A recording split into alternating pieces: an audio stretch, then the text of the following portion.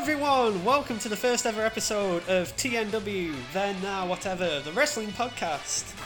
We are not in a sound studio in Bolton College at the minute because it's shut for some reason. I'm your host, insert moniker here, Duncan Joyce.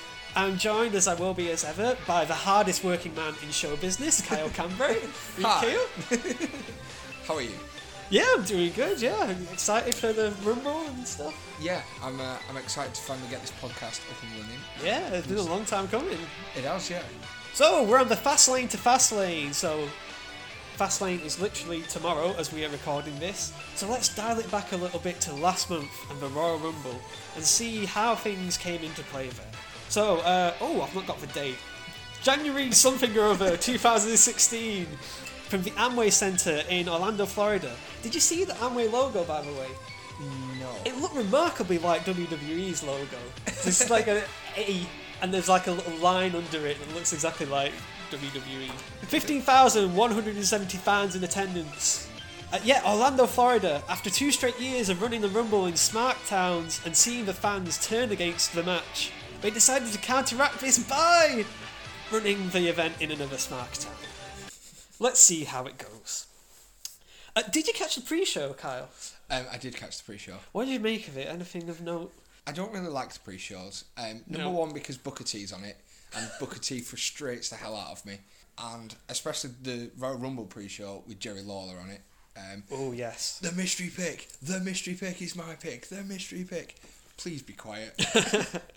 Yeah, so I have a few things. I thought it was refreshing. For once, it wasn't sponsored by Mountain Dew Kickstart. So, unfortunately, we were missing the do commercials. Yep. It kind of, like, in South Park, like, it took their nerves. That sounds like that to me. There was a dodgy line from Renee as well. She said something like, "It's time to set the tone and let the top tots be known." What? Having unfortunate flashbacks to that Roman Reigns Tater Tots promo. Yeah. She also completely busks kayfabe, calling the team of Jack Swagger and Mark Henry a weird team. Yeah. Spoilers, guess who's winning? Yeah. Actually, going to that team up of Jack Swagger and Mark Henry, you knew Mark Henry was going to win that match just because a few hours before, he actually tweeted to say that this is going to be my last Royal Rumble match. So spoilers. We knew he would win the tag team match hours before the match. Yeah. Maybe they need to stop tweeting. You miss out on some stuff, like if you ever seen Kevin Owens' Twitter feed. Yeah. It's amazing. Just troll shutdown central. Like, if I could block your kid, I would. So you mentioned Jerry Lawler on the pre-show. Bit of a demotion here, grand, but unfortunately, realising he has 1 hour to work with instead of 3, he empties out his joke book. Callisto's so short, his mouth smells of feet. Last time Booker T got a prediction right, Ric Flair was the most promising newcomer. I saw Rich Brennan yell into an envelope and say he was making a voicemail. Yeah, some of the other segments. Did you see the Hall of League of Nations? Yes. How pathetic is that? They just look like they're standing around in the food court at a shopping mall or something. It's like, oh yeah, how's it going, lads? But one good thing to come of it, though, was Rusev calling Kalisto a little Mexican chicken. Love Rusev. They looked at past Royal Rumble wins. Oddly, they looked at Batista's 2014 win and not his 2005 one. So the one where everyone turned on the match, like, go away, boo! Yeah. Yeah, they booked that wrong. Completely wrong. Definitely. Just having some guy come in who's been away for such a long time and just say, yeah, you can come back to WWE and you can also win the Rumble.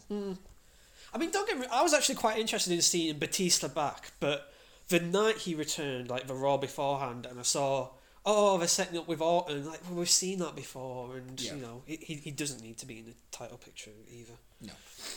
The social outcasts were in the social media lounge, appropriate enough, or, as Josh from Tough Enough put it, hashtag social jobbers. Not much happened here. They take the mick out of Rose's pronunciation of fit. Their shtick is they all squabble and Bo keeps the peace. And there's lots of bullying of Rich Brennan. Be a star. The show featured one match. It was a fatal 4-way tag team match where the winners would get 2 spots in the Royal Rumble.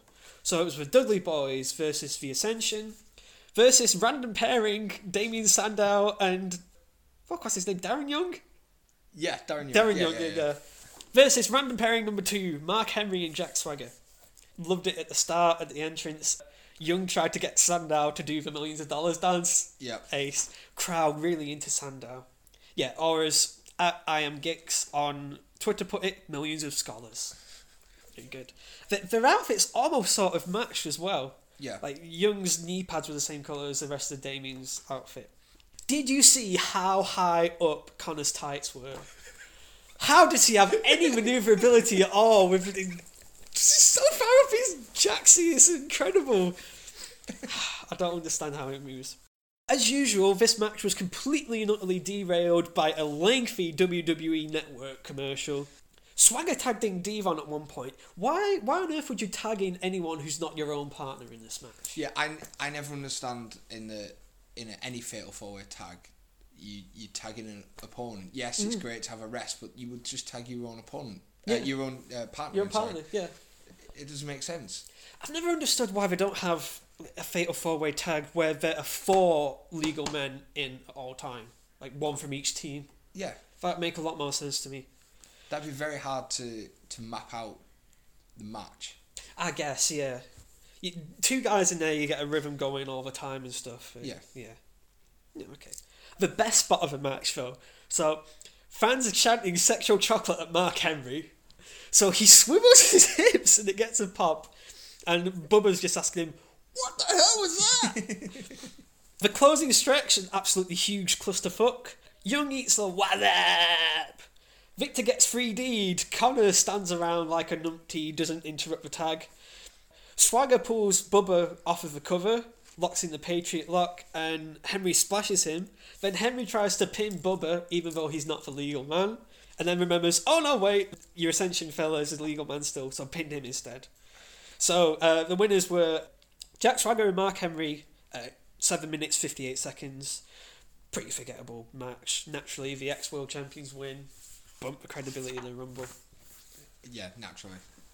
We already, like I said before, we already knew that they were going to win, which kind of took the edge off me wanting to watch the match.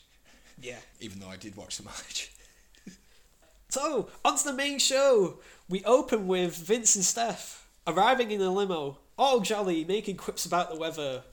It's cold in Orlando. It's something cold in Orlando. Vince crouches down to JoJo's level and mockingly motivates Roman to make history. Steph, again very facetious here, says Roman has the same opportunity as everybody else. Vince with another choice quote, I love this night almost as much as I love me. Yeah. What do you make of having Vince McMahon back? I like Vince. I miss Vince. I need Vince every Monday night. Yeah, he definitely did a lot more good for Roman than Stephanie, I'll cut your balls off McMahon does. Yeah, I think it's bringing that attitude sense back. I know we'll never get the Attitude Era back, but having Vince back in it almost mirrors the Austin Vince feud that they had. So it's good. Like you say on Roman's part, it's good to have Vince back. Definitely. So the opening video had a lot of marble wrestlers doing other people's move and gets over the one versus all concept. Infamy, they've all got it infamy! Will the Roman Empire crumble? We'll find out. Our opening contest is the last man standing match for the Intercontinental Championship. It's the champion Dean Ambrose defending against Kevin Owens. What do you make of this match opening the show? I'm more of a fan of the Intercontinental belt now than I was. So I don't think it should have opened the show. I think it's much more important than that. And I think they seem to forget that for us growing up, well, for the adults now, growing up, the Intercontinental belt was huge. You know, we had Shawn Michaels, Razor Ramon, you know, who made the belt massive. And now it's kind of turned into a United States belt in a sense. But I enjoyed the match, and it lived up to everything that I wanted it to live up to. So yeah, fine. We put it on first and just show them what they can do. Yeah, it's always important to start with a pretty hot opening, but my thoughts were this might be a bit of a heavy match to start with. Yeah. You know, lots of violence. You're setting the bar a little bit too high. This is a really major feud. What do you make of both guys? Are you fans of both of them? I'm not a fan of Ambrose. I was a fan of Shield Ambrose. Yeah. This whole Asylum Ambrose, I don't know. If he's going to do the insane, he needs to go completely insane. He's like a PG Sandman. He's like a beer and the smokes He's like a Sandman for the kids. That's Do you get what I mean? Yeah. Like that's the way that I see Ambrose. I think it's all or nothing. No, that's interesting. No, I really like him. I've not got huge problems with his gimmick, and he delivers in the ring all the time. Yeah. The fans just seem to have this natural affinity and sympathy for him. They're not going to have another Daniel Bryan for at least several years, but We'll get onto that. Yeah, we'll get to that. Yeah, I noticed as well at the start there's a French announce table, so immediately going into this style of match I was worrying for them. You're not going to last the night, lads. Good luck with that. Okay, so they start off with a really hot brawl. It's good. I'm sick and tired of seeing these matches where there's this deep hatred with people and okay, let's wrestle, They kind of mess up an Irish whip, so Kevin tries to improvise and tell him, oh, no, you're going my way. Suicide dive early, and did you see the bump Owens took over the announce table to flatten Michael Cole? Yeah. Loved it. Yeah, and if you notice, when he does the landing, he doesn't do the landing properly, so he pulls Michael with him. Yes, yeah. He's kind of pie faces his glasses off. I loved it. Yeah, again, this whole Be a Star thing, you don't really see commentators getting bullied or anything like that. As soon as Cole gets back on commentary, he's playing cheerleader for Ambrose when he's whacking him with a kendo stick. Super kick and cannonball through the barricade on the outside by Owens. That draws holy shit's chance. That was a great spot. Interesting use of the kendo stick here. Kevin Owens snaps it in half and rams the splinters into Dean's stomach. Yeah, it's not a thing that you normally see. The kendo stick thing bugs me anyway, because I just think it's one of them that it's supposed to be this PG.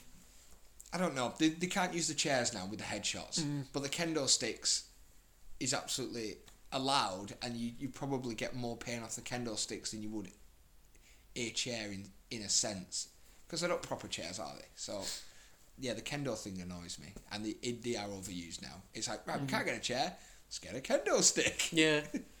Yeah, this PG era, there's definitely 5 weapons of choices anytime there's a hardcore match or anything. Yeah. Oh, speaking of chairs, and here come the pretzels. Throw a dozen chairs in the ring, and after a nasty chair shot, Kevin decides to take a seat and put his feet up on another chair as Dean gets counted out. Yeah. Somewhere on Twitter, Melissa Joan Hart is going mental.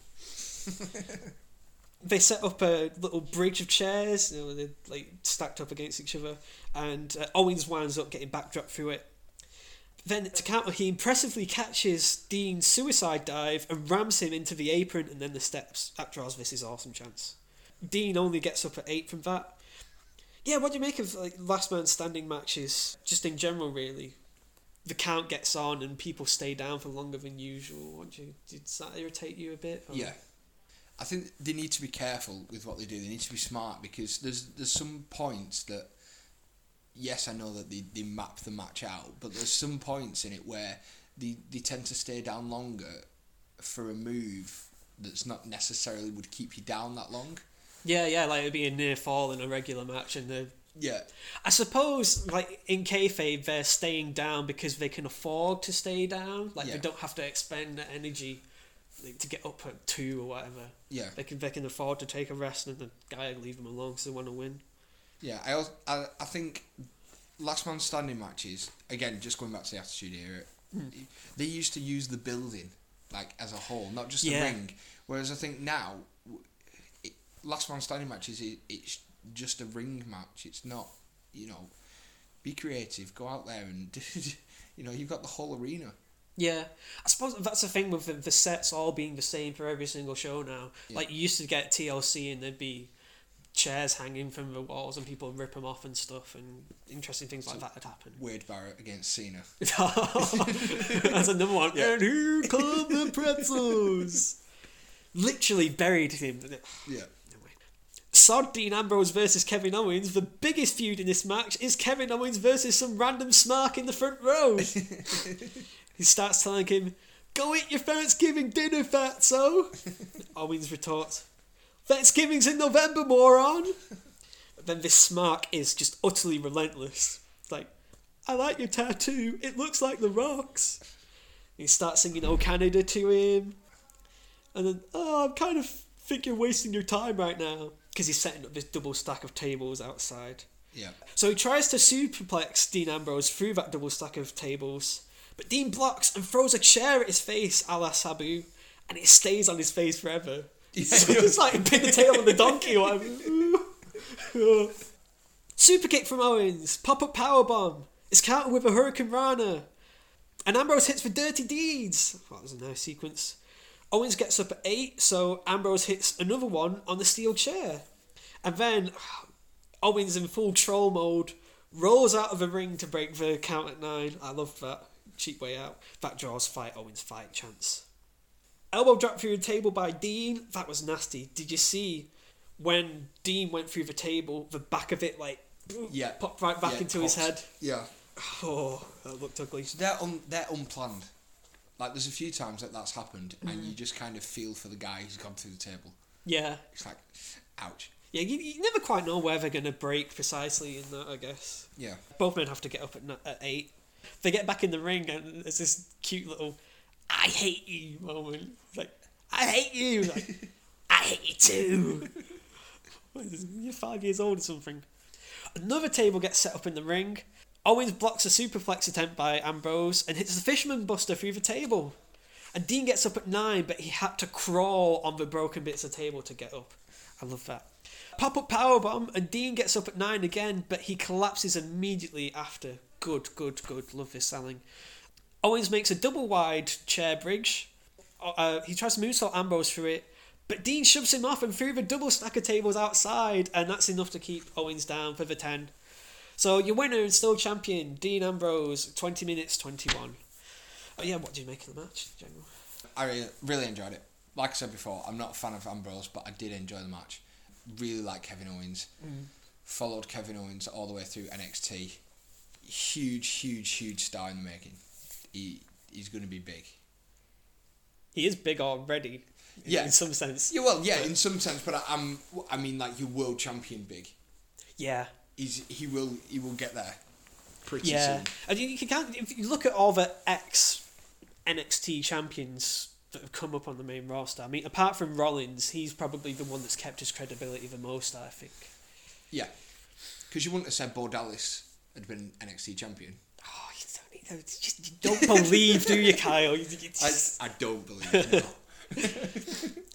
Yeah, I love this match. I get it's this whole, someone set up some plunder, and guess what? You're going through it kind of deal, but I don't care. They fought like they hated each other. It was really good, really aggressive. So since then, what's been happening with Kevin Owens? He started a feud with Dolph. Dolph frustrates me. Not on Dolph's part. Dolph's booking. Yeah, very stop-start. Yeah, and I think Dolph knows that. He's very much your new Shawn Michaels in that sense. I really hope that he gets the belt, which I don't think is going to happen, but I hope he gets the belt or he gets some sort of push soon. Yeah. Because he's just wasted. He's such a good wrestler. And yeah, I think the whole Kevin Owens Dolph thing, they could push for a few weeks after Fastlane if they book it right. Yeah, well, I mean, it's this kind of back and forth. Oh, you have a match. Oh, someone wins. Rematch, someone wins again. Yeah. So they've been going. I mean, there is a lot of life in this feud, but they have been like wrestling every single week since Fastlane, pretty much. Yeah. So they need to be careful with what they do. Yeah. So the final Raw before Fastlane, Owens won the belt back in a fatal 5-way match. I thought it was a good little match. Yeah. From what I saw. It's going to be Owens versus Ziggler for the championship at Fastlane. It's going to be, part 4, I think? Yeah, 4, 5. 4 or 5, yeah. This is the advantage of, like, just watching the pay-per-views. People complain about me, like, oh, I'm not excited for this show at all. This is the same match I've been getting, like, week in, week out. Like, I've not had a chance to see the shows in between. I'm grand. I can't wait to see this. Yeah, there's some Raws that you kind of think, I'm glad I watched that. But then there's others where, oh man. Yeah.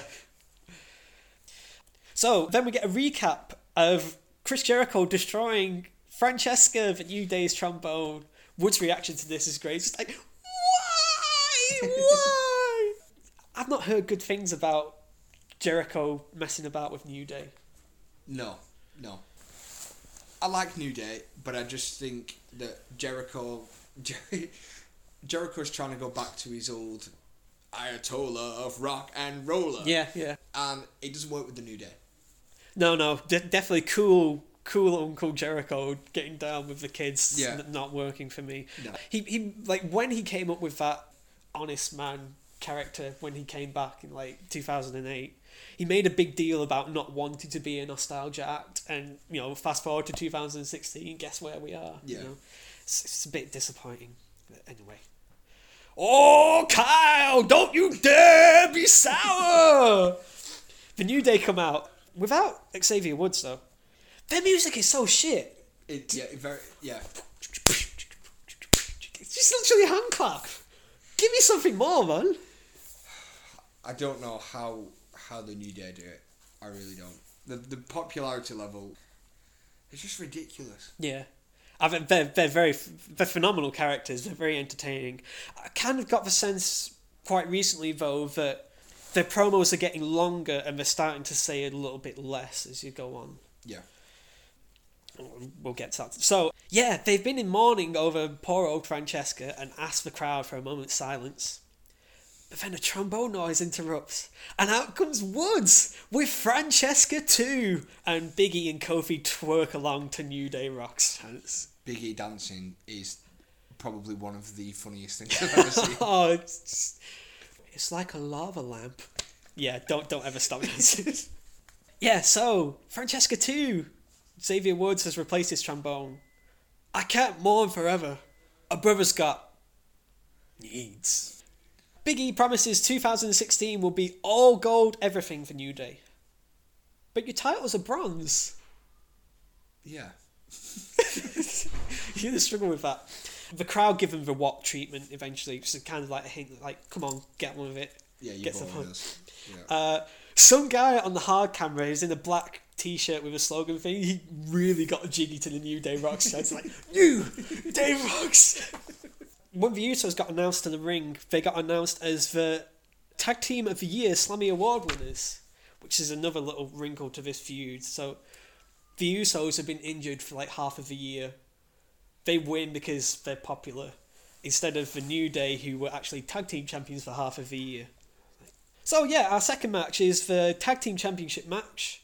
The New Day, represented by Big E and Kofi Kingston, defending against Jimmy and Jay, the Uso twins.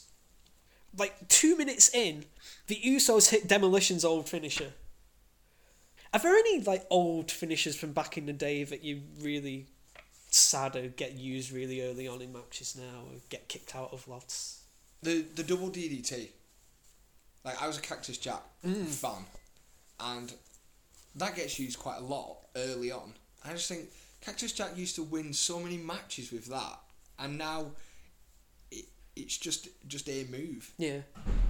Please someone bring that back as a finisher and use it. And like Super Kick could just be a move. Super Kick! That is definitely overused. Yeah. Have you ever seen the Young Bucks wrestle? No. Oh, you won't like it. It's literally like 2 minutes into a match. Super Kick! Like, you know how the Usos use like 6 or 7 super kicks a match? Yeah. Double that and you'll get what a Young Bucks match is like. They're very good athletes, but they don't know psychology at all. The illegal Uso clotheslines Kofi on the outside. A bit heelish. Big E manages to tag. He posts Jay into the ring post and then jiggles on the outside. Love it. Please keep jiggling. Tornado DDT on the outside by Woods. The crowd chant for Woods to play Francesca, and he refuses to do it to try and get some boos. Back in the ring, Kofi catches an Uso super kick with a weird leg trip thing, and that allows Big E to hit a big splash for 2. Langston then gets a loose little dragon sleeper and plays New Day rocks out on Jay's chest. Love all those kind of spots. Woods finally plays Francesca, but he has to stop his little lure pack thing when Kofi's corner thingy got countered. It's like, Yeah. that's all you ever hear of him most of the time. Hot tag to Jimmy. Samoan drops for both men. He hits for Avalanche in the corner, so that draws comparisons to his dad. But then when he hits a whisper in the wing, JBL's like, ha, Daddy never hit that, Maggle. Kofi sends Jay over the barricade, and Big E cuts off a Superfly splash with a belly-to-belly suplex for 2. Jay takes out Kofi by jumping off the barricade. Jimmy dodges New Day's finisher and the Trouble in Paradise, then super kick! Jay tags in, hits a Superfly splash, and then suspiciously swaps the side he was covering. Like, there's going to be a spot here. And lo and behold, Woods pulls foot on the rope. The finish was really, really good, I thought. Big E blind tagged into the match, and one of the Usos was trying for a Superfly splash, but Big E caught him out of midair and hit the big ending for 3. And some guy in the front row was just checking his phone instead of watching the end of the match. Cheers, mate. Yeah, so the winners, New Day, still the tag team champions at 10 minutes 53 seconds.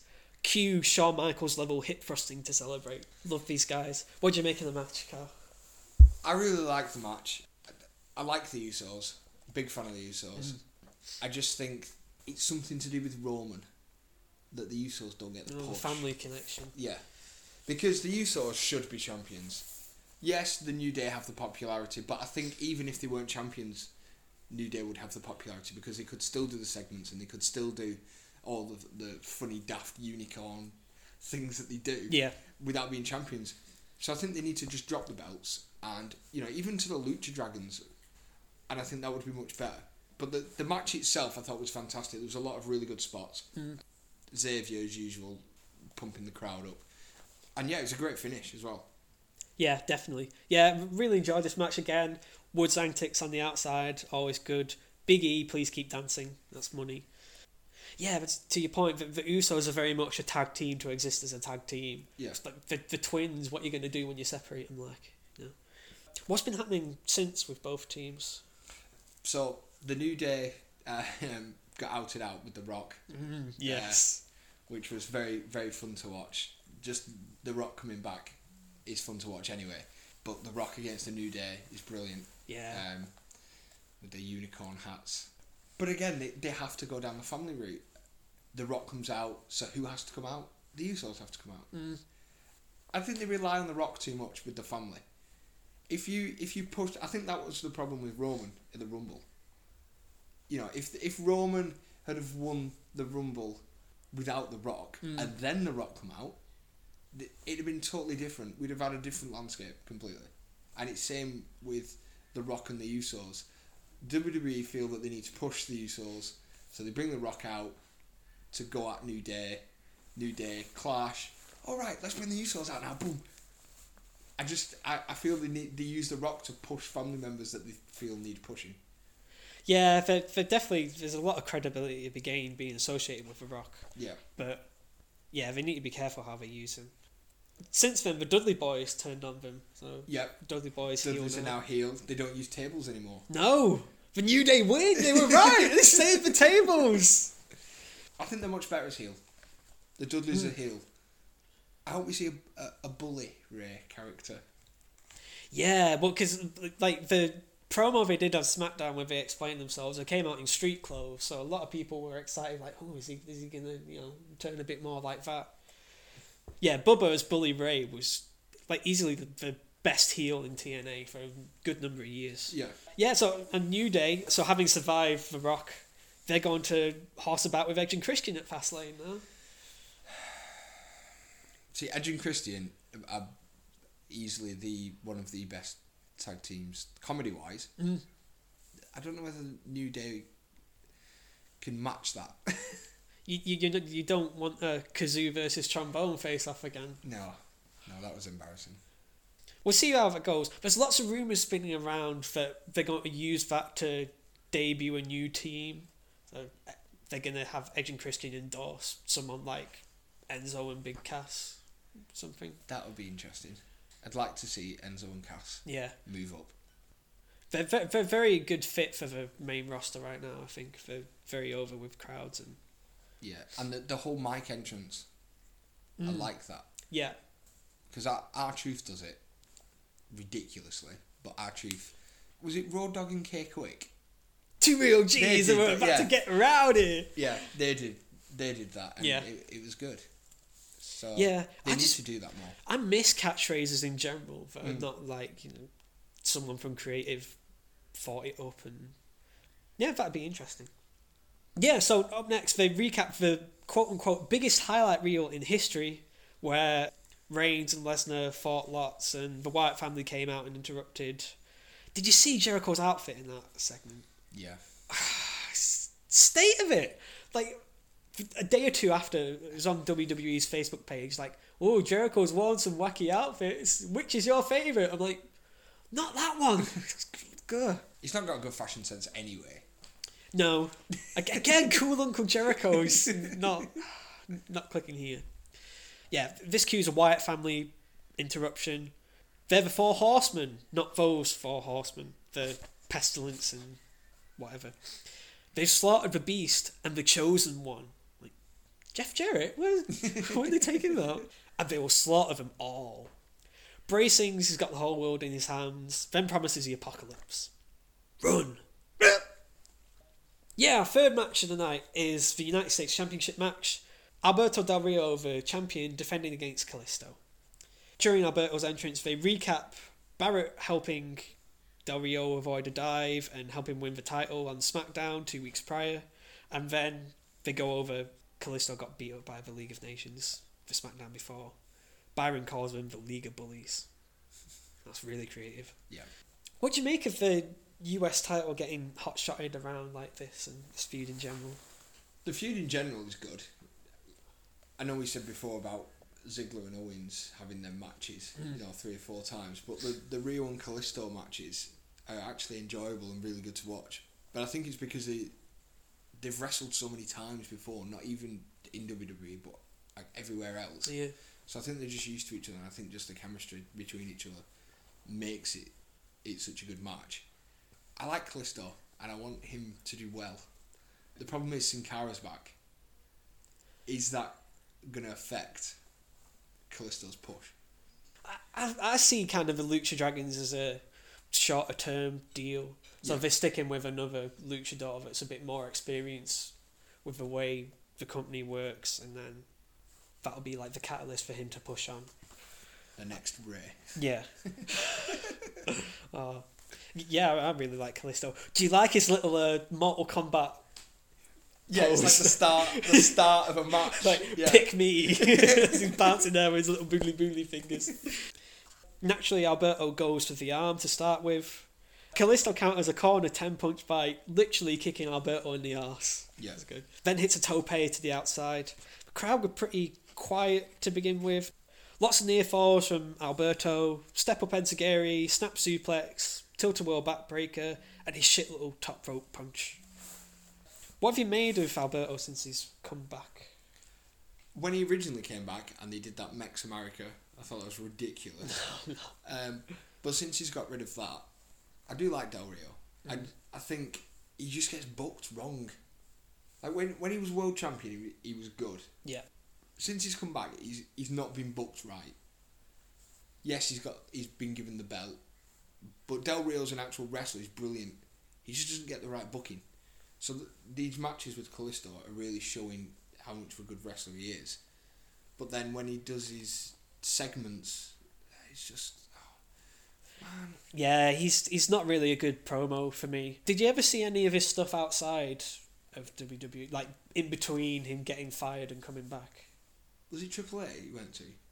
Yeah, he did some stuff at AAA. Yeah. But he was also, he did some dates with Ring of Honor, and he was on Lucha Underground as well. Yeah. He had a nice little feud with Johnny Mundo, aka John Morrison. Yeah. There's some really good matches there. And he had this like intensity about him and this star factor about him. Like the people reacted to him really well in that little studio setup. Yeah. Something does get lost in translation, but he's still a very good wrestler, I think. Yeah, JBL again with his little anecdote, like, oh, Mexico were going to send him to the Olympics, but they couldn't afford it. But in kayfabe, Kyle, isn't Del Rio a Mexican aristocrat? Yes. Couldn't he have paid for himself to go? Does some more harm than good coming out. Oh, the other thing I've liked about Del Rio since he's been back is he'll come out to the ring with his like heel Del Rio music, like, and then if he wins a match at the end, they'll have his like fake babyface samba, like It's kind of like, you know, Mankind in the New Generation era. They have two different music. Yeah. I like that. I think that's a neat little touch. Hurricanrana on the floor by Kalisto. Del Rio replies with a sick-looking lung blower, and Kalisto has to get the ropes from the pin. He tries going for the mask, but Kalisto fights him up and hits a flying dick to the face. Del Rio hits a kneeling super kick for 2, another super kick.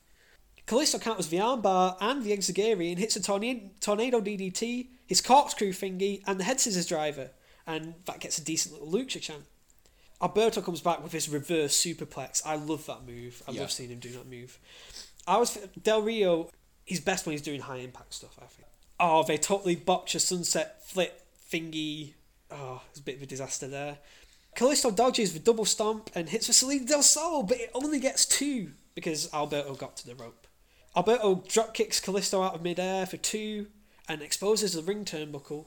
He tries to alley-oop Kalisto into it, but an overzealous Del Rio charges into it instead, and Kalisto hits the Salida del Sol again, and that gets 3 this time.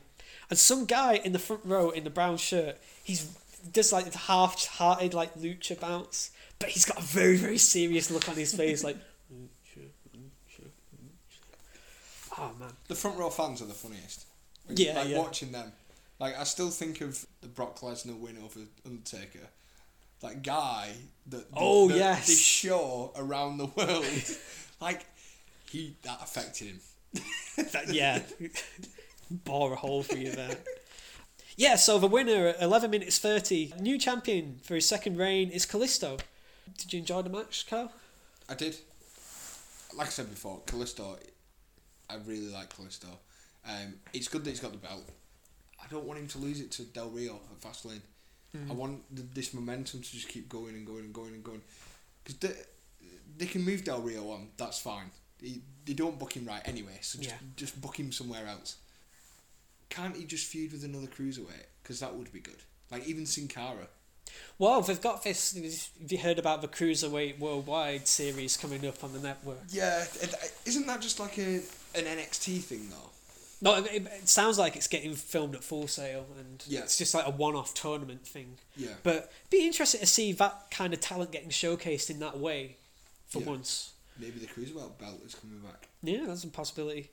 I quite like the match, not as much as the other two. I thought it was quite sloppy in places, like they flubbed a few things, but yeah, like I said, Del Rio, when he does the high impact stuff, is much neater, much better. Yeah. And yeah, they do work quite well together. This is going to benefit Kalisto quite a bit. I think the hot potatoing of the belt beforehand harmed the interest in this match a little bit for me. If they'd have just had Cena endorse Kalisto, leave it until the Rumble to give him a title shot, and then, right, he's the champion, it's nailed on. Yeah. I think that would have benefited them. Yeah, so like you implied, they've been feuding since then, and they're going to square off with the title again on the pre-show of the Fastlane pay-per-view.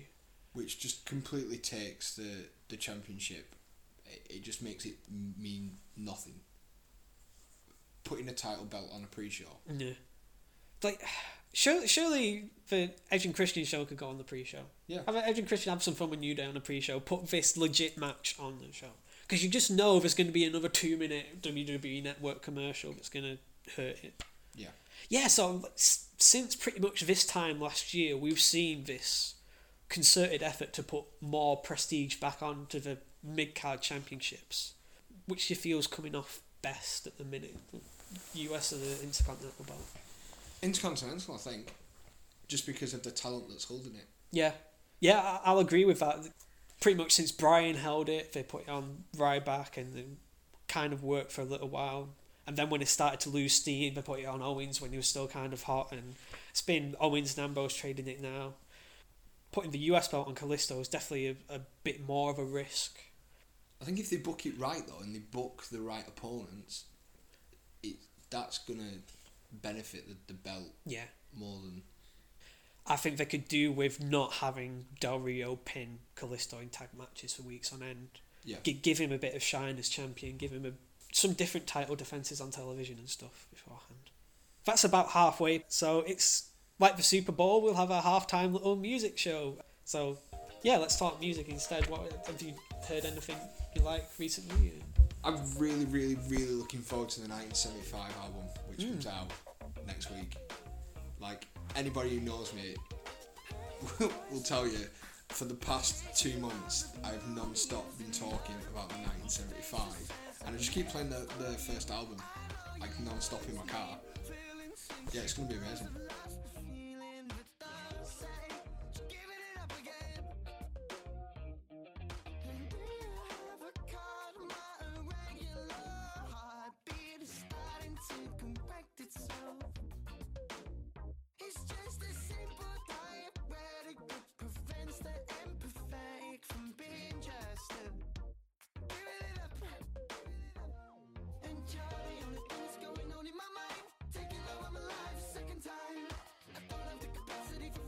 What have you been listening to? Well, on Monday I'm going to see Savages at the Albert Hall. Nice. And their support at Bone Ingen as well. I actually met them and did an interview with them. They're really nice guys. Yeah. It's like a Japanese psychedelic punk rock band. Yeah, so I've been enjoying their latest album, Adore Life. It came out a couple of weeks ago. Really good, really aggressive. Their most recent single from it, I really, really like. So This Is What You Get. Yeah. It's like non-stop. I feel like I'm being in a boxing match with a prize fighter. It's just, the pace of it is really, really good. So yeah, I'm interested in that show. So good.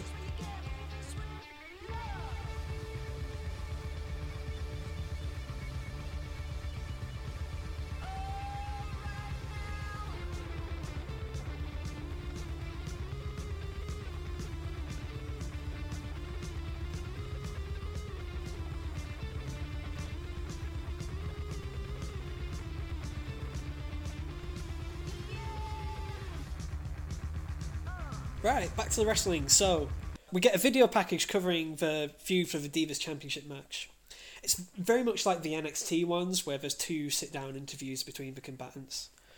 It covers the girls debuting for the whole Divas Revolution thing, Charlotte winning the title, and then Becky starting to take issues with her tactics during it.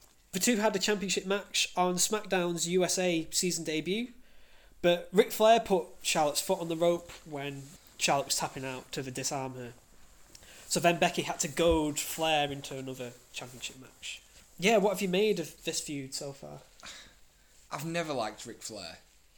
Like, 2002 onwards, so like Evolution, Yeah. Ric Flair onwards, I've not liked. And just this whole feud with Charlotte and... Just let the Divas fight. Why does Rick have to be there? Yeah, he is a bit of a hot dogger, Yeah. isn't he? It's not needed. It's kind of... You're wasting Ric Flair, number one, but it's also... It's bad on Rick because I think the fans are seeing that this is just ridiculous. Like, if this is the Divas Revolution, just give it to the Divas. Why do we need Rick involved? Yeah, I've been very frustrated with the way Charlotte comes across as Ric Flair's daughter. Yeah. That's how you're supposed to care for her. Like, she impressed me in NXT as an athlete and stuff. No, she already earned my respect. I don't need her siphoning off her dad. Yeah. I do like these 2 from an in-ring standpoint. Yeah. Yeah, Becky, again, I can't quite remember a diva beforehand that's like elicited this natural sympathy, really. She's very easy to get behind, and I like her ring work, and yeah. So I was looking forward to this. Since this whole Divas Revolution thing, do you think the women's division is better off than it has been, say, at this point last year. Yeah. Yeah, I think so. Yeah. I don't like the Bellas, so anything without the Bellas is absolutely fine with me. Yes, Nikki and Bri are good to look at, but as in a wrestling standpoint and promos and segments, they're just not good. And Alicia Fox. Have you ever seen her scissors kick? Yeah. It's a disaster. She kicks her in the kidney and stuff. Oh. Yeah, I'm not much of a fan of the Bellas either. Nikki's alright. She had some decent matches with Paige before they brought all the NXT girls up. But, yeah, we can do without their kind of segments. I wish you died in the womb. Go away with your sub-porn level acting, please. Oh. Okay, so our fourth match of the evening is the Divas Championship match. Charlotte, the champion, accompanied by her father, Ric Flair accompanying his daughter Charlotte, the champion, defending against Becky Lynch. Did you see as well, on the Titantron, Charlotte's name comes up? It kind of looks like it's in inverted commas, because it's got them little lines at the side. Yeah, lots of neat wrestling to start with. Becky got the first takedown, but Charlotte got the first knockdown. Charlotte rolls through, but Becky scores arm drags and targets the arm. See, I like this about Becky. She wrestles like she has a strategy and a game plan. And psychology, Kyle. It's amazing. Crowd are really keen on this match as well. A lot of Let's Go Becky chants. Becky kicks her off the apron, and Charlotte hides behind her dad, but she still winds up getting clotheslined. And then we get the worst spot of the entire night for me. Kiss stealing! Woo! Nature Boy! Forcing himself on Becky Lynch. That was awkward. I remember watching, at the point of watching that, just my whole body cramped up and I was like... This is like parody, full on Ric Flair parody here. She's as young as my daughter, but I still got it. Woo! No. Quite rightly, Becky slapped him one as well. T-bone suplex back in the ring by Charlotte, and she maintains control with a European-style headlock and her figure four head scissors thing. And bragging, "That's why I'm the champ! Ah!" Becky finally escapes with an electric chair. She tries to fire up, but her suplex gets blocked, and we get a nice net breaker out of the corner from Charlotte. They trade figure four counters before Becky fires up with an exploder suplex and a pump handle suplex that gets 2. The disarmer gets countered into a roll-up, and then Charlotte hits a spear, but it only gets 2, and Ric Flair throws a fit outside, naturally. Becky turns a victory roll out of the corner into a cross arm breaker, but Charlotte deadlifts out of it into a powerbomb for 2. She then accidentally baseball slides her dad, and she gets rolled up, but it only gets 2. Becky locks in to disarm her. Ric Flair throws his jacket in the ring, so Becky naturally breaks and chats shit to Flair, and gets hit with a spear again, and that gets the 3. So Charlotte retains in 11 minutes 41 seconds. I didn't like the finish in the match, and the second half it kind of felt like a Reader's Digest of a good match. But it was a really, really nice opening stretch. It was really, really watchable, and Becky's just so easy to root for. What did you make of the match, Scar? Yeah, again, Becky's really easy to watch. I liked the match. I'm just not a fan of Charlotte. Charlotte in NXT was fantastic, but I think Ric Flair ruined Charlotte's matches.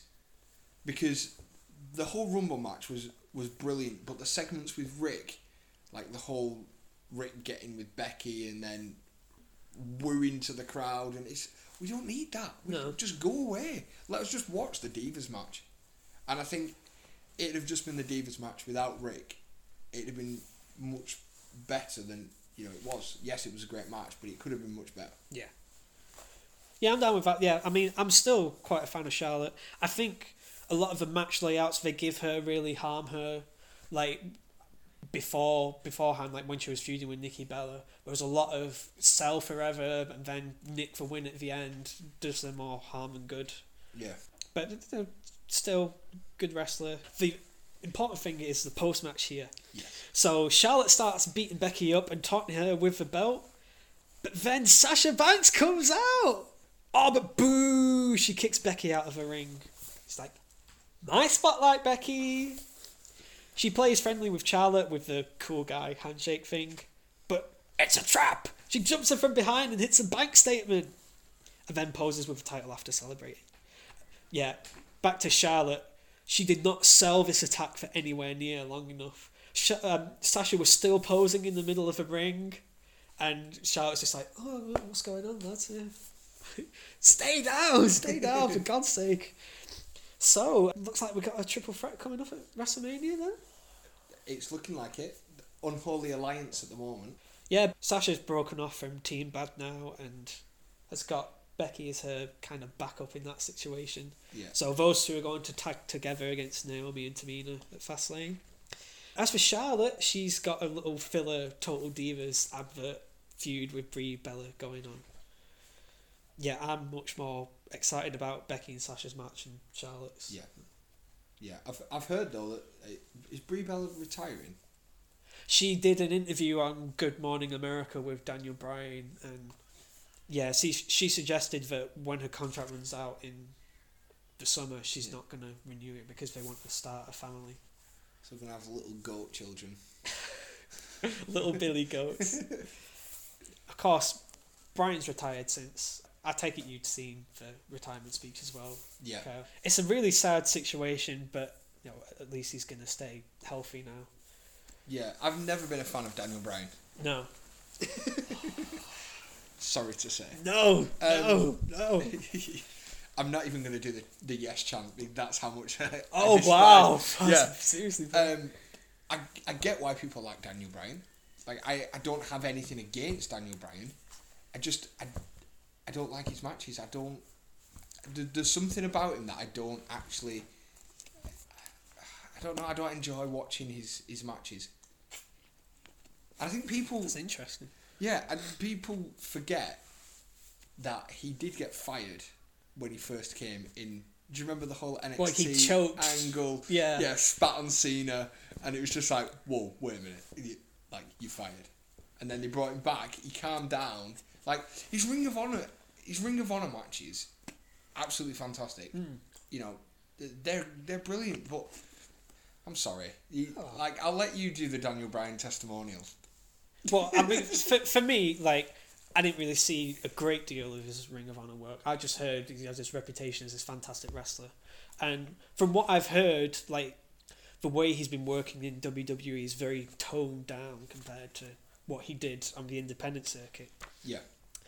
Yeah, as far as the tie choking thing, he would have been fine if he didn't do the choking with the tie. Yeah. Telling John Cena, you're not better than me. That's just selling the angle. He just got too into it. Yeah. Yeah, this is the thing about having your wife running for Senate and stuff. Yeah. Just touching on the retirement, did we see what happened after that? Everyone came out, yes, and the whole Vince and Titus, O'Neil. yeah. What was that about? It was really weird. I've seen clips of this. I still don't quite know fully what's going on. Why did Titus have to pull Vince back? Why did Vince get so aggressive about being pulled back? Yeah. Why is that unprofessional conduct? And now he's going to miss Mania. I mean, he's not going to have had a massive match at Mania. He'd have been in, the Andre the Giant Battle Royal. But still, he's going to miss Mania for...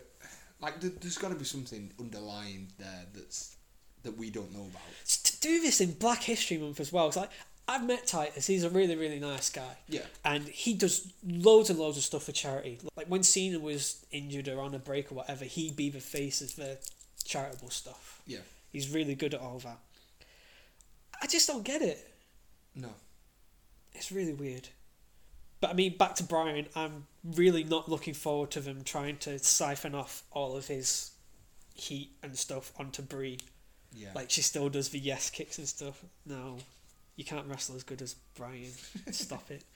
So, it's nearly time for the main event. So, naturally, we get the Royal Rumble numbers package. We get a shot of Vince in his referee vest from that Raw match. My God. With a genetic jackhammer. Yeah, halfway through, all the stats turn towards Roman because they focus on the fact that his championship is on the line.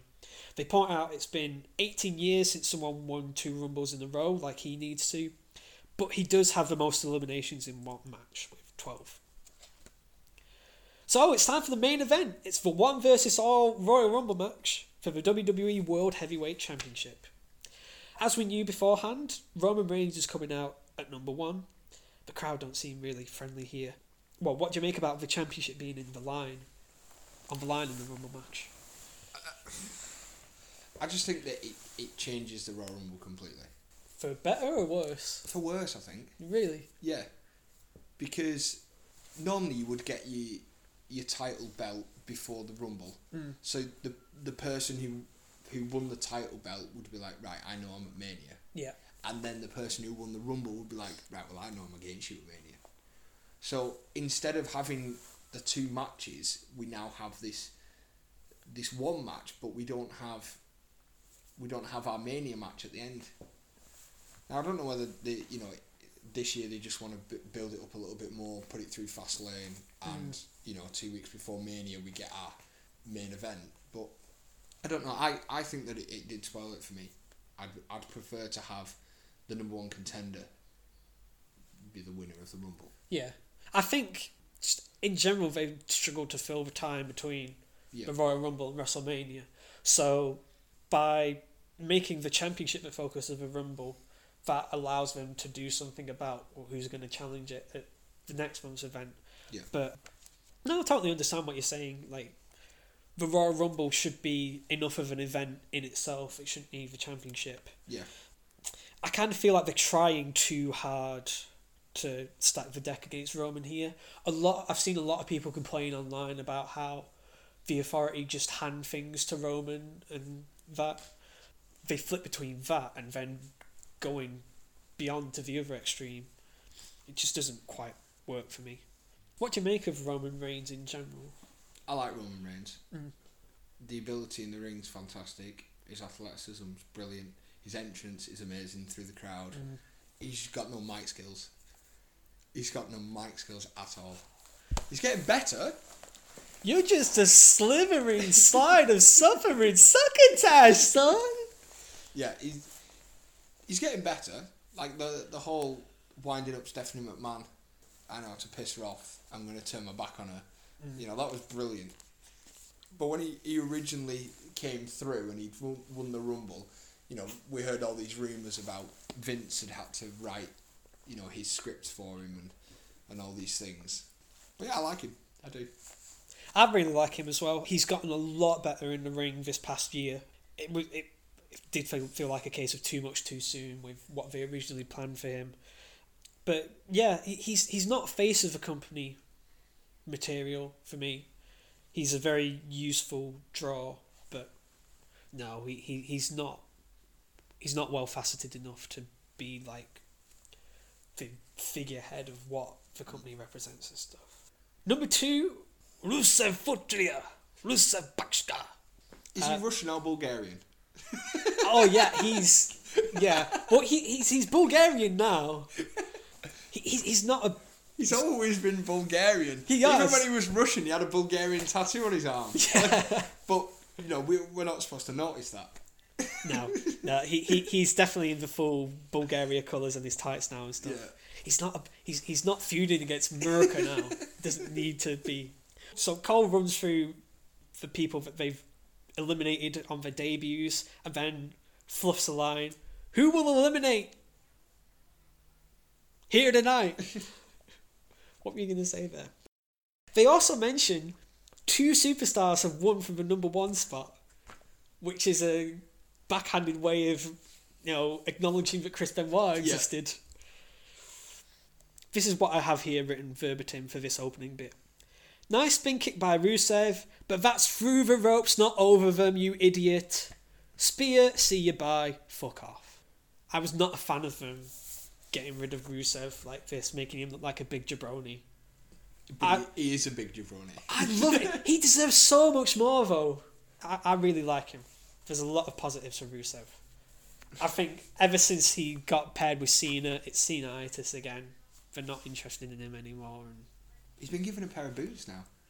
Well, he hurt his he hurt his ankle at one point, and like he medically needs him. So with Rusev dispatched, it's time for number 3 to come out. What's that music?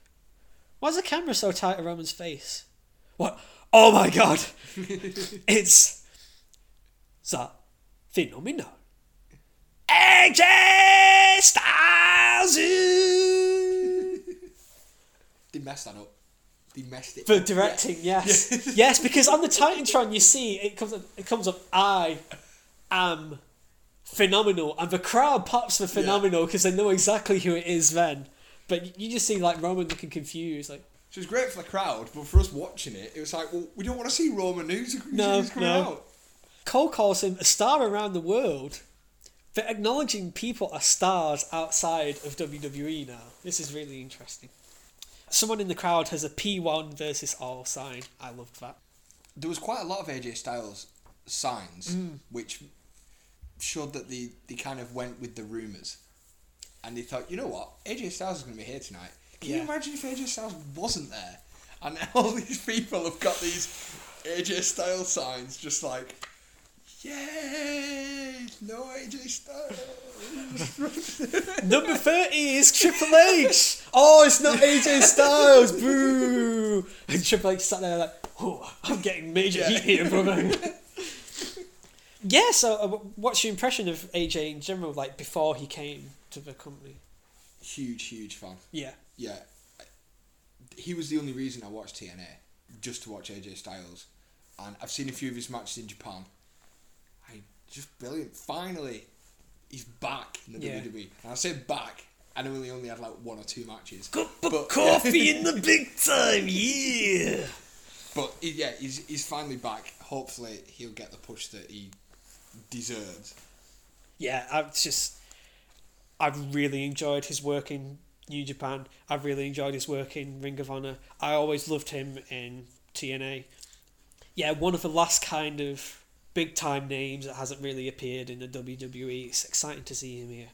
It's interesting he went up to the main roster instead of going to NXT as well. Yeah, I said this because Samoa Joe has done pretty much the same as AJ Styles. Yeah. Yet Samoa Joe has to drop down to NXT and not come up.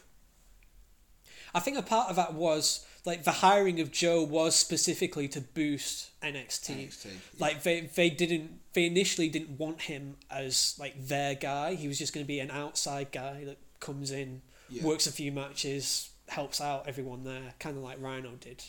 But then they made some T-shirts of his and they sold really, really big numbers. So they're like, fuck it, sign him up.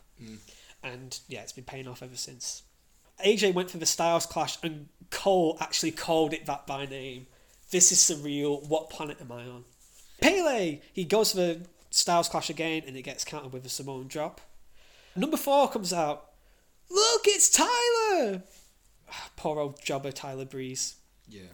He does hit a nice kick on Reigns and the beauty shot on AJ, but he's tossed by both of them. I'm not impressed with how they've been treating Tyler Breeze, to be honest. No, it's just a great case of you've done well in NXT, we'll move you up. Now you're on the same par as Bo Dallas and Neville. Yeah. And it's like Tyler Breeze is fantastic. If you work it down, you have Shawn Michaels, then you have Dolph Ziggler. Yeah.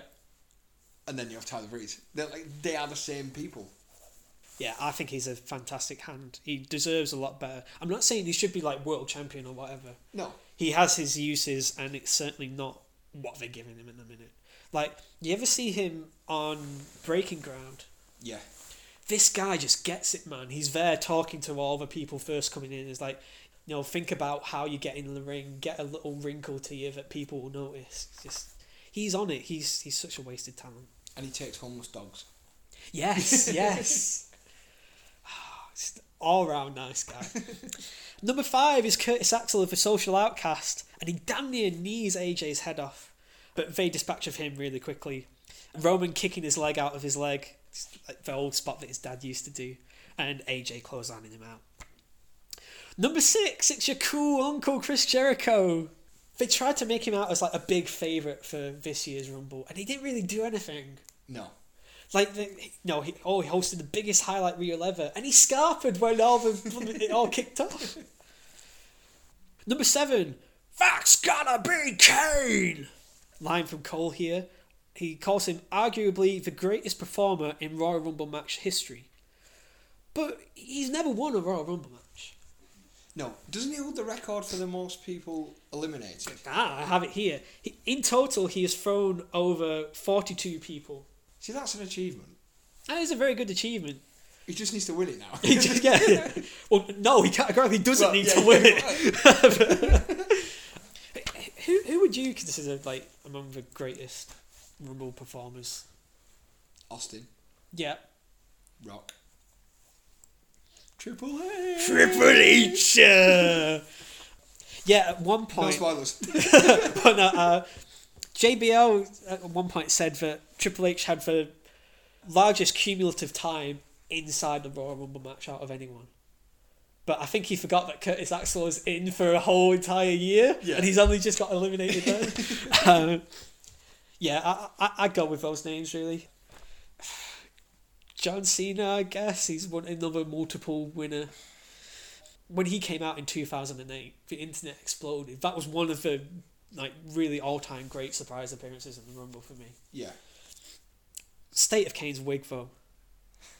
Please sort it out. He's good running wild at people. Number 8. Goldust. He bulldogs Kane and he power slams AJ. I thought in general AJ Styles was very generous, very giving in this match, bumping for everyone, taking all the big moves and stuff. Yeah, I think it's one of them. It's my first appearance, so I'm gonna give people the limelight that's needed. Because you gotta be generous, aren't you? Yeah. You know. I guess it's a kind of pay your dues kind of thing as well. Yeah. New guy. Number 9 is Ryback. Tralalalala. He uses CM Punk's running knees in the corner. Number 10 to come out is Kofi Kingston of the New Day. This is a third of the way through here. Other than AJ turning up, not that much has happened, really. No. Oh shit! AJ takes an absolutely huge back body drop from Ryback. Just massively up in the air. And then he takes out Y2J with his beautiful springboard forearm. I love that move. Number 11, Titus. Pre-suspension. He's decent clearinghouse as well. A lot of people, if you're really good at doing a hot tag, you're really good at coming into the Rumble. Yeah. And he eliminates Goldust. Number 12, Wacky R-Truth. What's up? Well, he clearly thinks something is up because he gets a ladder and climbs it and he's like, where's the belt? Kane tosses him quickly.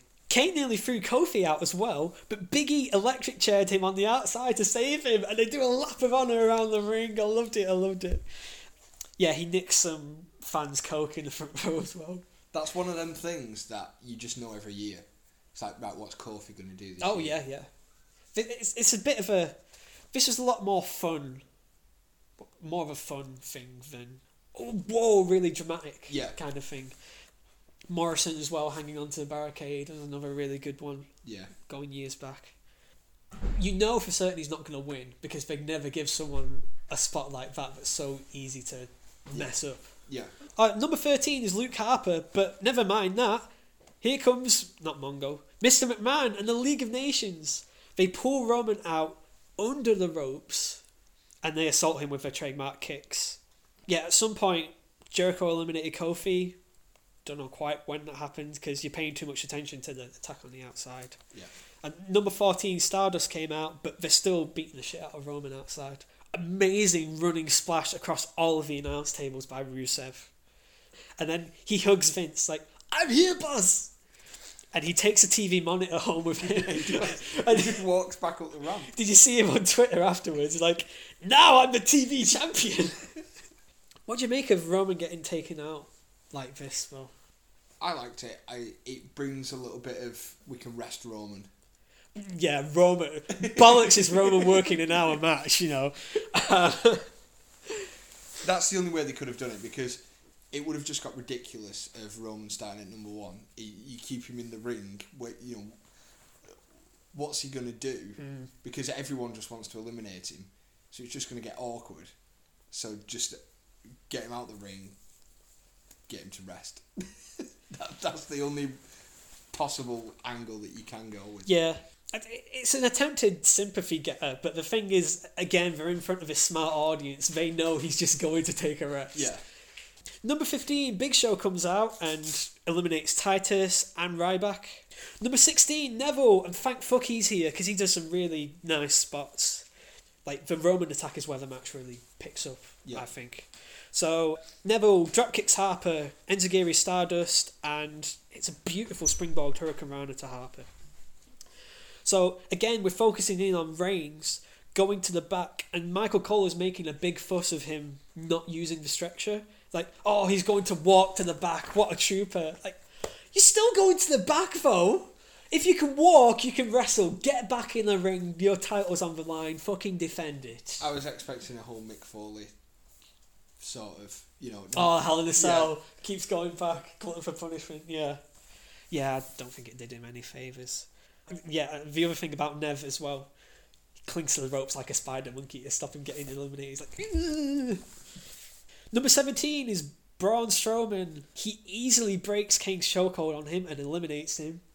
Then squares off with a Big Show, does his hugging sleeper thing, and eventually eliminates him. Show's foot got stuck in the ropes. Braun Strowman, he's a bit green, but it's really weird. I've never seen. I think it was going all the way back to when Kane first turned up.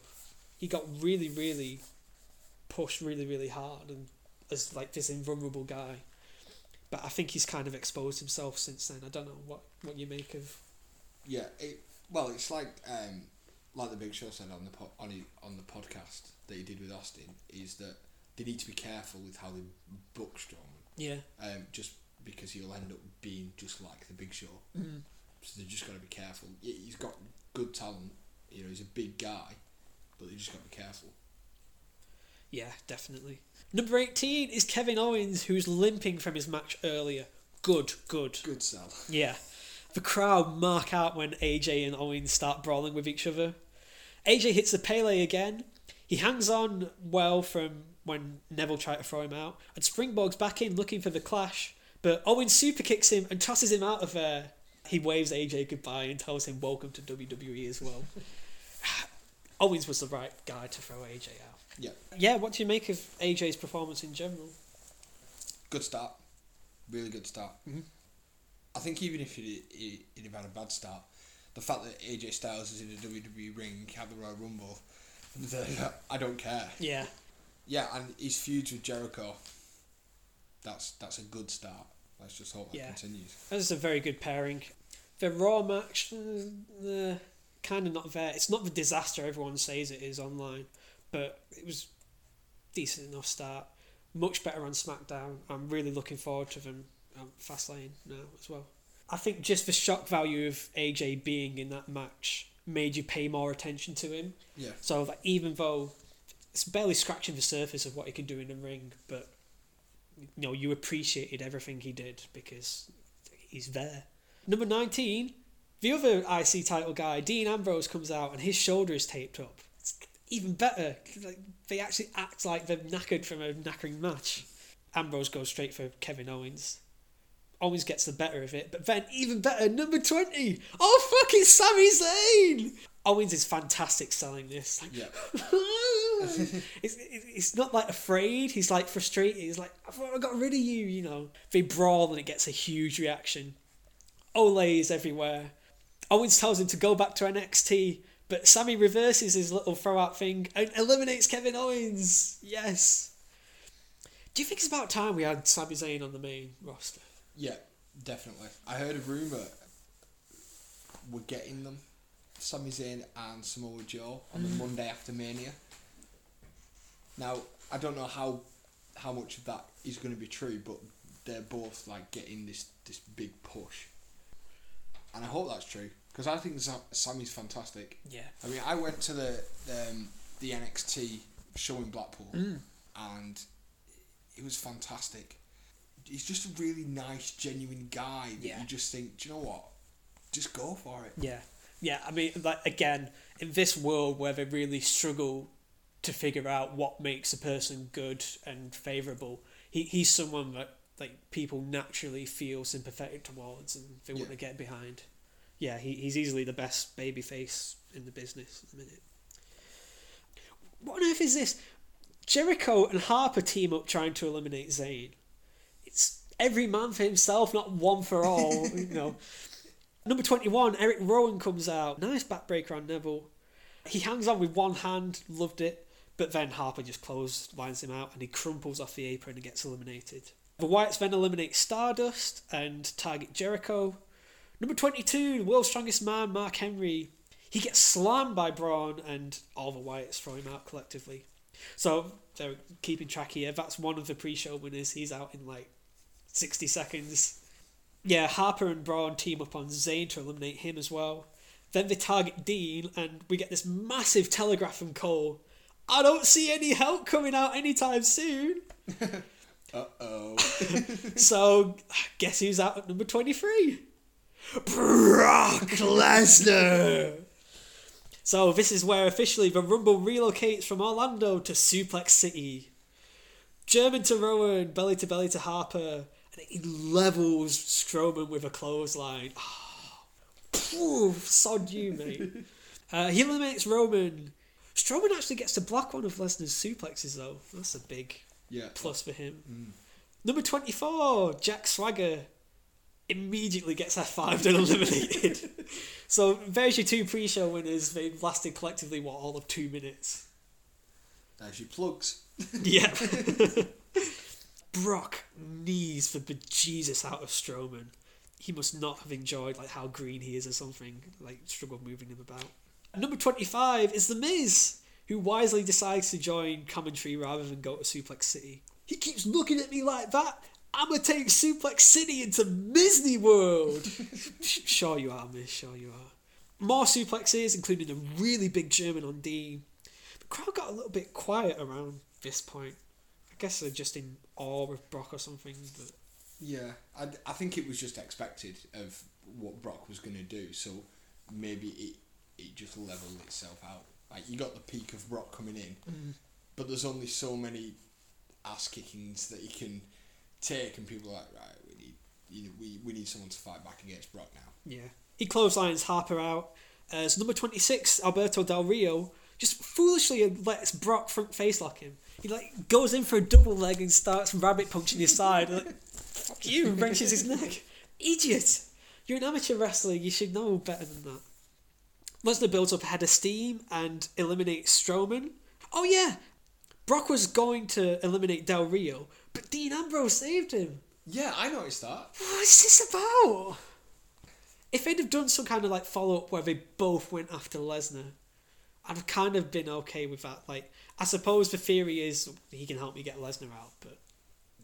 Yeah, they didn't follow up on that. No, they didn't follow through at all. The mapping in the whole match was quite terrible.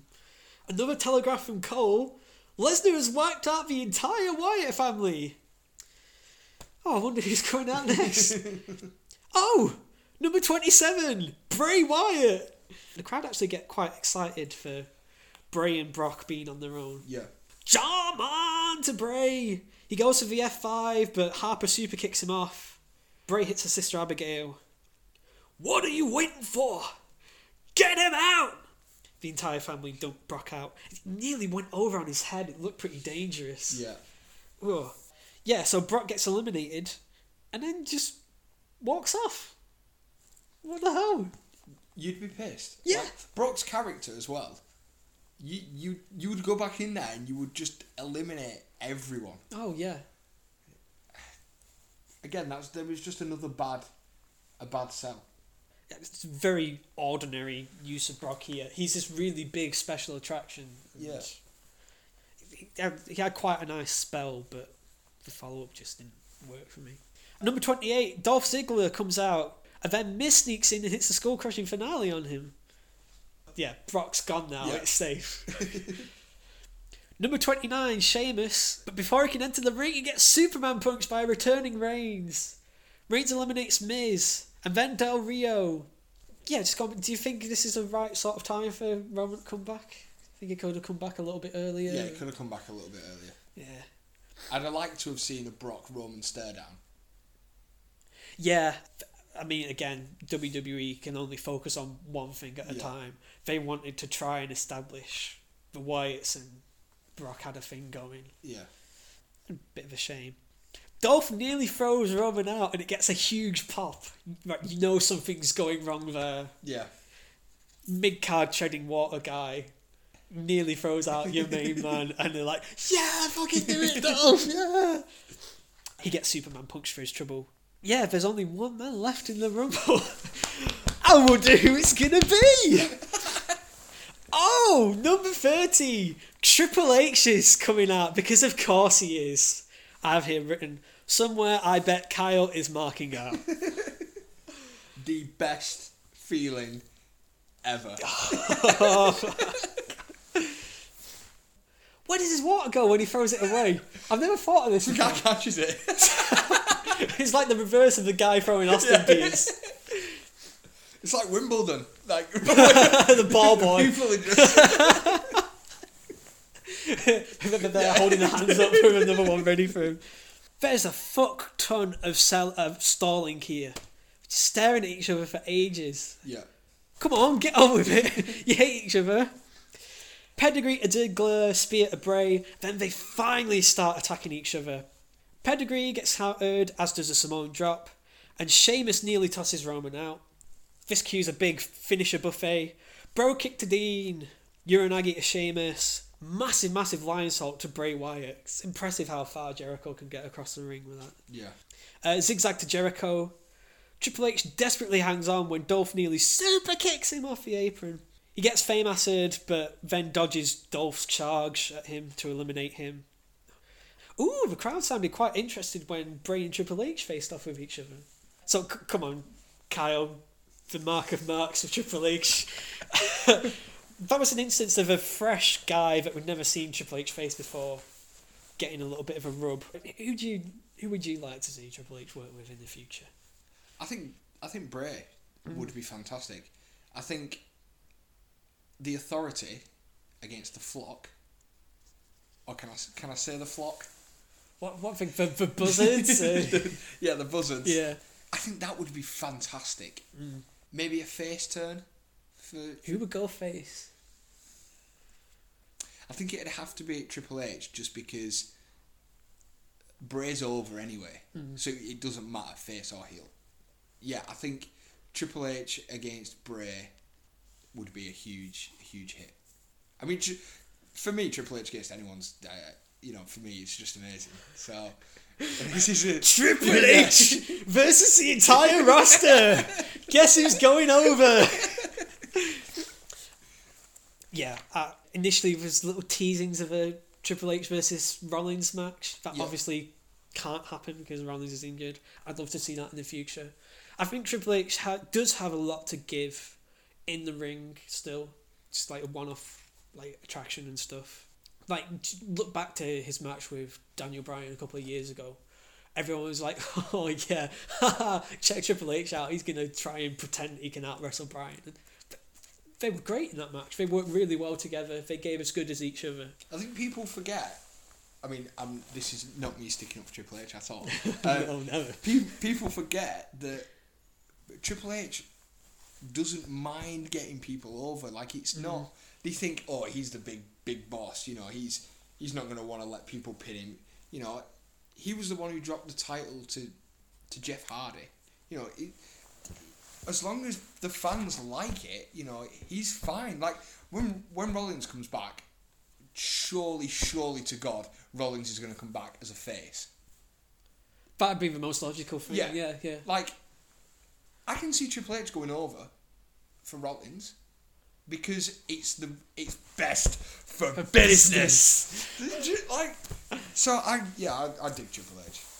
I always dig Triple H. This is my favourite bit of the podcast. it's your moment, Kyle. Run with it. Some of his stuff on the mic does more harm than good sometimes. Like, remember before, when he was challenging The Undertaker the first time, I was like, there is nothing left for me to do anymore. Big massive slap across the face of everyone on the roster. Like, oh, so all of these new guys are worthless to you. Fuck off. I do have one bad thing to say though. Yeah. I don't like a champion that doesn't wrestle. Yes. Yeah. What is that about? Like, yes, I don't mind Triple H got the title. Fantastic, brilliant. Way. Cool spoilers. Yes. But defend it. It's like it was the same with Brock.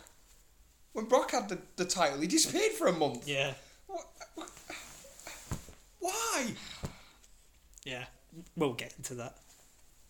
So Triple H suggests that him and Bray team up on Roman, but Bray refuses. Pedigree almost gets countered to Sister Abigail, but Sheamus bro kicks Bray off and helps Triple H dump him out.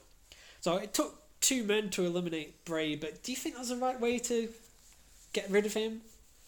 Like, he's the guy that just slayed Brock Lesnar. Yeah, it was the wrong way. It was definitely the wrong way. Think you need more people, or not more people? I just think that the way that they did it. I think if you were going to eliminate Bray, because of the way that he eliminated Brock, it should be maybe Brock comes back out, Bray turns, they throw him over, or something like that. You know, to get him out in that sense. I don't know. It was a bit cringy getting Bray out that way. anticlimactic? Yeah. Yeah. I suppose, well, spoilers again, he did get eliminated by the eventual winner. Yeah. You know. Yeah. Reigns nearly got Triple H and Sheamus out all at once, and Jericho stands on the top rope forever. He's waiting to punch Dean. What are you doing, you idiot? Don't climb the ropes in the Rumble. I was begging for someone to just knock him off. Pedigree gets countered into a Walls of Jericho attempt, but Triple H kicks it off, only to eat a code breaker. Come on, baby! And then almost immediately Dean eliminates Jericho. So we're down to our final 4. It's the champion Roman Reigns, the COO Triple H, the Intercontinental Champion Dean Ambrose, and Sheamus.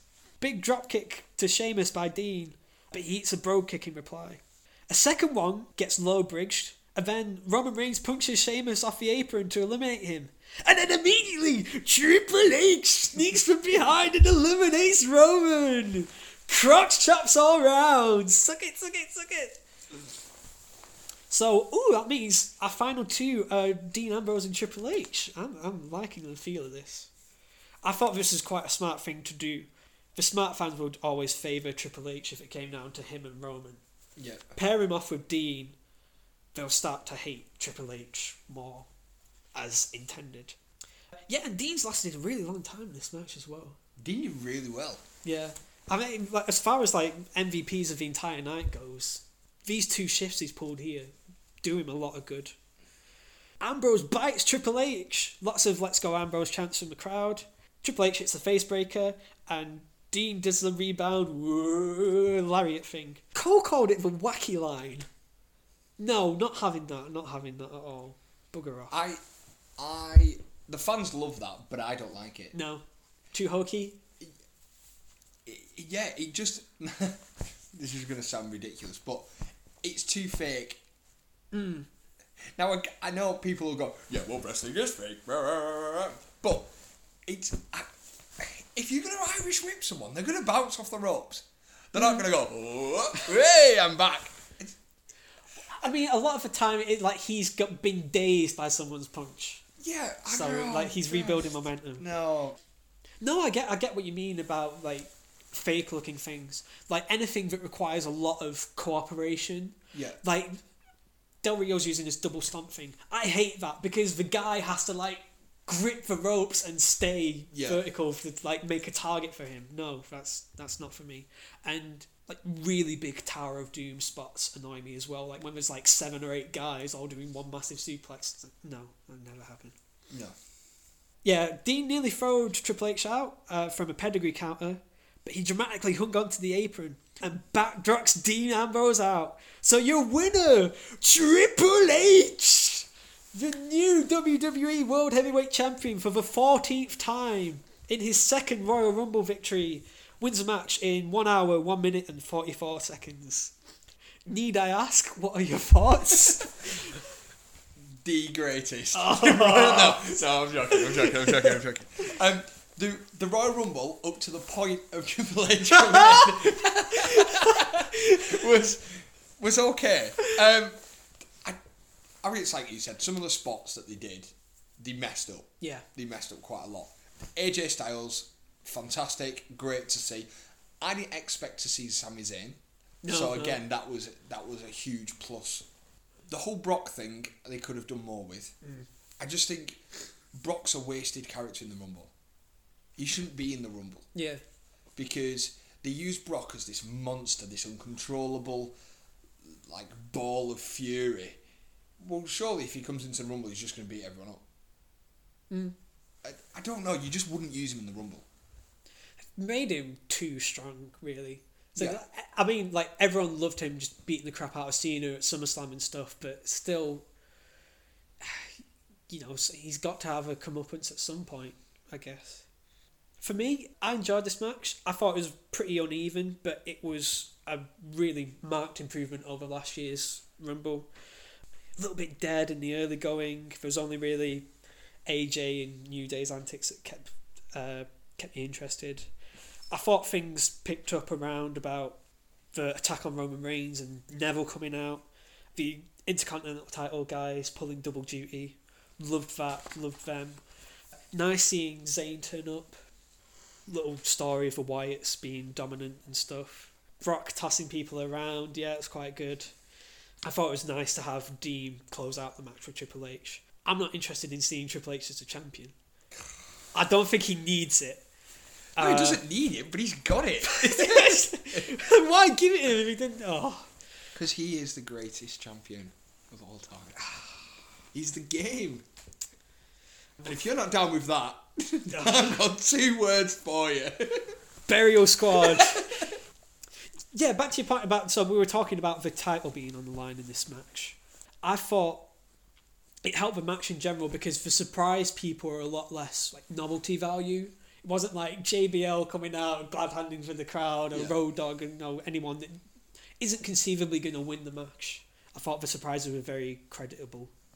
Some of the biggest performers in the match. So the Iron Men in the match, guys that lasted the longest. So number 5 was Luke Harper. He lasted 23 minutes 40. Then AJ lasted nearly half an hour.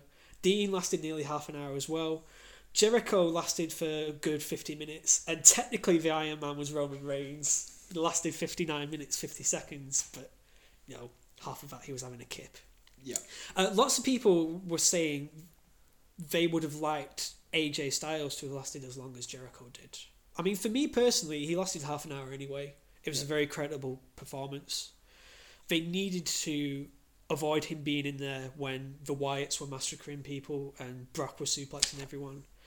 And, you know, I think Jericho's role in the match being in that long was more about, like, directing traffic, making sure people are in the right places and stuff. He was your referee, if you will. Yeah. So, yeah, I was happy the way things are. As far as eliminations go, number 5 was Luke Harper with 4, 2 of which were joint. Triple H eliminated 4 people as well, one of them was joint. Brock Lesnar on 4. And then the top 2 were Strowman and Reigns. I edged it to Roman because only one of his was joint with someone else. Yeah, so we mentioned earlier AJ and Y2J have been feuding since. Miz is a little make weight. That's been a pretty interesting rivalry. I've enjoyed that. I'm looking forward to their match at Fastlane. Since the Royal Rumble, the Wyatt family have been killing time, taking out Kane and Big Show and Ryback. They could get their revenge at Fastlane. They've got a 6-man tag team match coming up. Kind of feels like they've been treading water a bit without Brock. Yeah, they're getting a bit stale. Mm. It worked, as I said before, they're like stuck in mud at the moment. They just need to maybe come off television for maybe 2 weeks or so, and then just come back out full blown. I don't think they've got a good rivalry with anyone. They don't have a ministry to the corporation, if that makes sense. Yeah, that's the thing about having one big stable.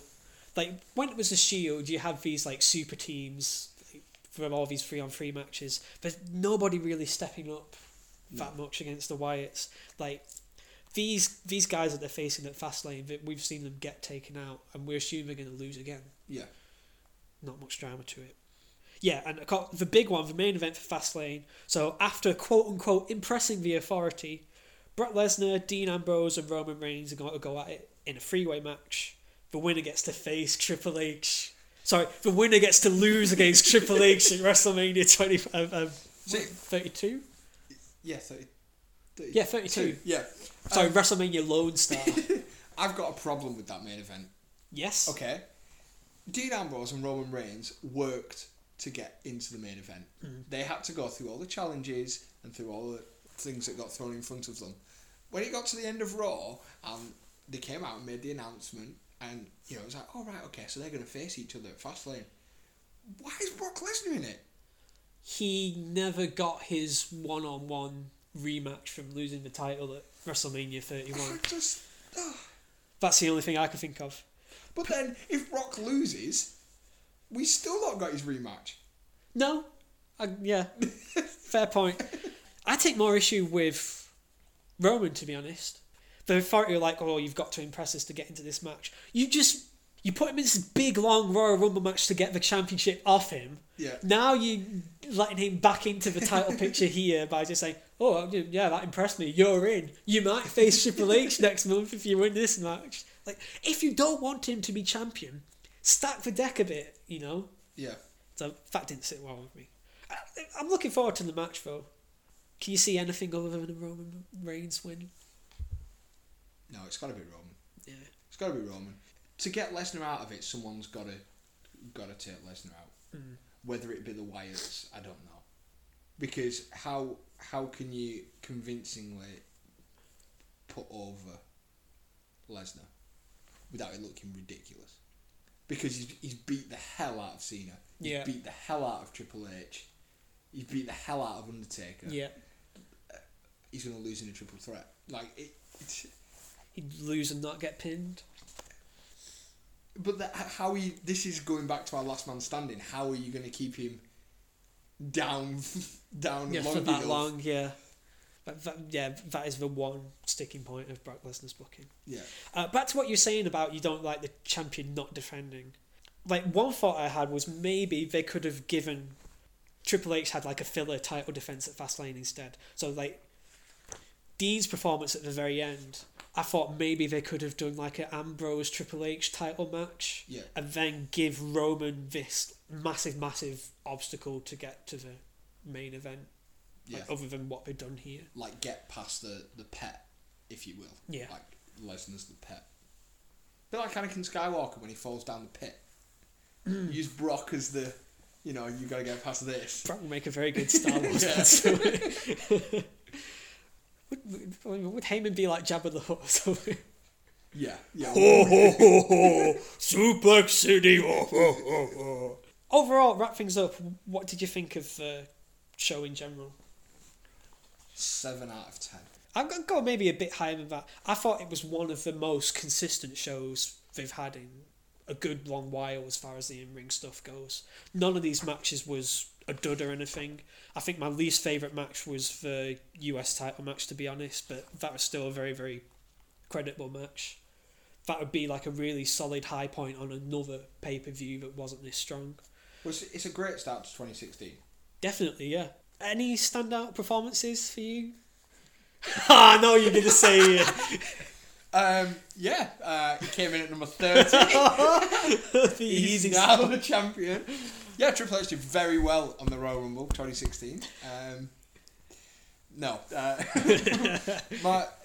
Like you said, Ambrose, I thought he was fantastic.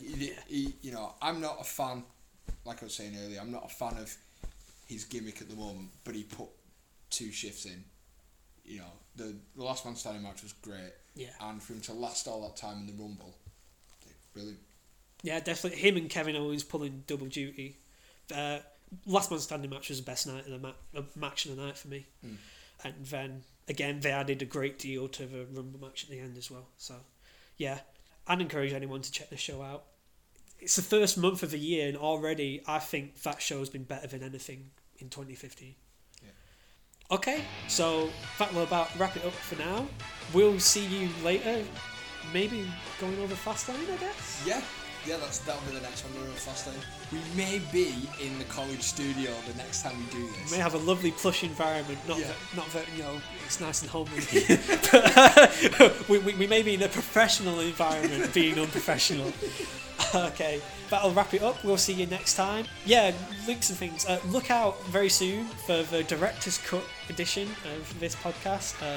Head to ayatollahrockandroller.blogspot.com and you'll see visual references and links and stuff to enhance your listening experience. Follow us on Twitter at TNW Podcast. Like us on Facebook. Follow us on SoundCloud. We'll be with you really soon, hopefully. So, it's goodbye from Kyle. Yep, bye. And goodbye from me. See ya.